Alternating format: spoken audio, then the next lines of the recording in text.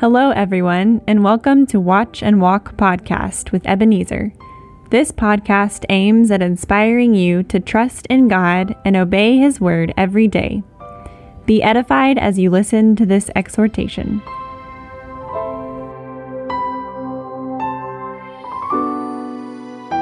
Hello, friend. My name is Ebenezer, and I believe you are doing well. I also trust that my conversation with Jonah, the Old Testament prophet, has been instructive to you. Well, today I share with you the last part of my interaction with him. And in this part, we talk about the call of God and Jonah's words of advice for those who are living on earth today. And let me indicate again that the role of Jonah is played by Corbin Smith, who is a Master of Divinity student at Truett Seminary and a member of Highland Baptist Church in Texas. Please take a listen to this final part. The last one I want to consider is the calling of God. Now, you experienced a lot when it comes to that. God called you, and we know what happened. And then later on, the second word came.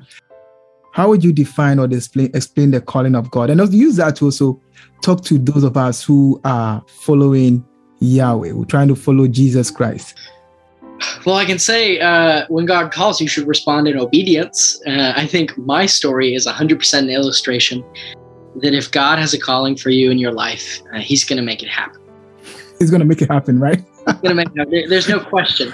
Yeah. Right? You might get to protest, and God might let you go storm off and be a prodigal in your own little way, but eventually God's going to bring you back because His will is perfect and His plan is true. And if it involves you in a way that is determined already, and has been determined from the beginning of time through God's providence, through His omnipotence, it's going to happen. And God sent a storm and a fish and some angry sailors to make it happen for me. And then even later, when I still wasn't getting it, and I still wasn't accepting the joy to be found in my opportunity and my calling, God used a plant and a caterpillar to try to teach me in His mercy, to try to get me on board. And eventually, he clearly did, because He brought the people of Nineveh to repentance, regardless of if I liked it or not.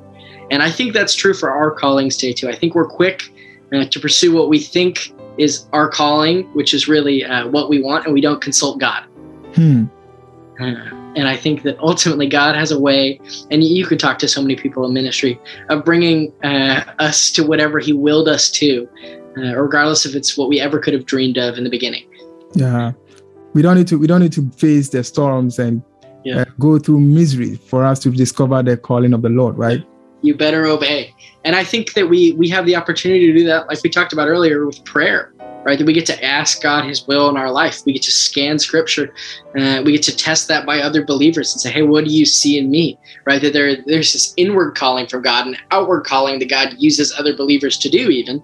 And to say, hey, what do you see in me? What are maybe my gifts, right? Which are clearly enumerated in the Scripture over and over and over, to view rightly how God wants us to serve Him and serve His kingdom. Because there's a couple of calls I think that we don't act on today that are true for all believers, right? That you will have your specific vocation and your specific calling. But the truth is that God called us to make disciples of all nations, to go preach the gospel to all people. And I think that sometimes just about all of us are resisting that calling in our lives, which is maybe something to chew on and be a little convicted about today. Yeah. So whatever you're doing as a believer, remember that you should place it in the context of that bigger calling, being a witness to Christ. Great point there. Now, somebody's listening right now, doesn't have any relationship with the God of Israel, the Christian God. Doesn't have any relationship with Jesus Christ. What would you say to that person? What would you say to those who don't have any relationship with God? Well, most clearly repent and believe. I think my story is a story of a God who has a heart for all people. It's a perfect testament to the faithfulness of God. And if you read my story, basically everybody messes up but God. And in the middle of that, I think we get to see His perfect invitation to all people. So I hope my story is a testament to the goodness and graciousness and perfect judgment and perfect mercy of God in a way that draws you into Him. But I think beyond that, the other side of that reality is that the Ninevites were promised judgment if they didn't repent. And that's a scary thing, and it's not a thing I want to use to lord over people, to scare them into believing in God. But I do think that there's a truth that ultimately, because of our sinful condition, we are all worthy of judgment, even the same judgment as the Ninevites. And that's a hard pill to swallow. But I think that the condition of our world speaks to that more often than not. That just as nature itself speaks to the goodness of God, it also speaks to natural law. Romans 1 talks about that. And I think that there's a lot of natural law being broken in our world today, and a lot of people that see, even believers, even non-believers, that see that something is wrong. And that thing that's wrong is this world having a sundered connection to the God of the universe, starting in the Garden of Eden. So I beg you, if you're a non-believer, repair that relationship. Yeah, repair that relationship. Yeah, one of the famous scriptures in the Bible is John 3:16, right, where it talks about God loved the world, gave His Son. Yeah. But 17 and 18 is what really strike me a lot when it comes to an issue like this, where Scripture says that for God did not send His Son into the world to condemn the world, but that the world through Him might be saved. And then in 18, He says that he who believes in Him is not condemned, but he who does not believe in Him is already condemned, because he has not believed in the name of the only begotten Son of God. Yeah. So that truth is scary, that if you choose not to believe on the Lord, if you choose not to accept that Jesus has come and He has died in our behalf and He has paid for our sins and He is the Lord of the earth, there's judgment. And as I said, it's a scary thing. And I said, that's not to scare or make anybody afraid, but there's a reality there.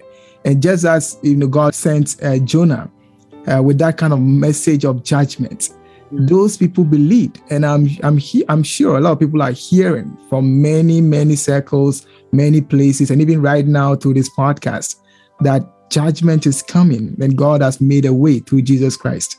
And you don't need to resist that truth. You don't need to be hard-hearted. Just believe on the Lord and then you'll be saved. Yeah. Now, your final word to those who follow Jesus Christ. I would say it is easy to look at my story and separate yourself from my sin. But I encourage you to take a really long look at your own heart and think of who the Ninevites are in your life. Where is the disobedience to God's call for you to preach the name of Christ to all peoples, to make disciples of every nation in your own life? Who do you believe in the darkness of your own heart is beyond the mercy of God? Those are questions that require some self-honesty, but I think they're important ones to answer and wrestle with. Because I think for a really long time, I held on to a lot of that hatred, and it almost led to some really scary things for me. So I hope you might learn from my story and understand that God's going to show mercy on whom He's going to show mercy, and that He's capable of showing it even to that group in your life. The people that you might roll your eyes at or stick your nose up at, who you don't believe could ever turn to God. You think they're too far gone. And the reality is that there is no one that is too far gone for the redeeming love of the cross. It's all within God's power. It's all within God's power. Would you offer a word of prayer for my audience, for myself and my audience, based on this conversation? Just say a word of prayer for us. Absolutely. I would love to. If you guys would bow your heads with me. Man, Father God, Sovereign Lord of the universe, God, would you ensure that those listening, and even myself, God, would our obedience match our knowledge of you and your character, God? Father God, would we look into our own hearts, God, and be convicted where we need to be convicted, God, for the people we hate, God, for the people that we think are beyond your grace and mercy? Would you put any thought like that? Would you take it and would you put it to death, God? Would you give us a right view and a right conviction, God, to pursue the sharing of your word to the ends of the earth, to all people, even the people that we can't fathom accepting it. God, would you give us boldness in that? And would you equip us to do that? God, would you remind us of your sovereignty, God, of your mercy, of your perfect judgment, all themes, God, that you taught me and you taught me well. And we leave this place being encouraged by all of them. In Jesus' name I pray. Amen. Amen. Thank you very much, Jonah. Thank you for your time. Absolutely. My pleasure, man. Thank you for having me. Thank you for your great questions. All right. Well, I hope you found my interaction with Jonah insightful and inspiring. My prayer is that God will use the lessons that you have learned from this discussion to equip you to trust and obey Him. In Jesus' name, Amen.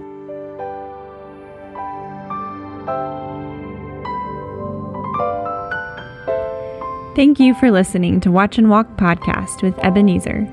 Watch and Walk Podcast comes to you this and every Wednesday. To get notifications of new episodes, please subscribe. This podcast is brought to you by Watch and Walk Ministry. Visit us at watchandwalk.org to learn more about this ministry. God bless you.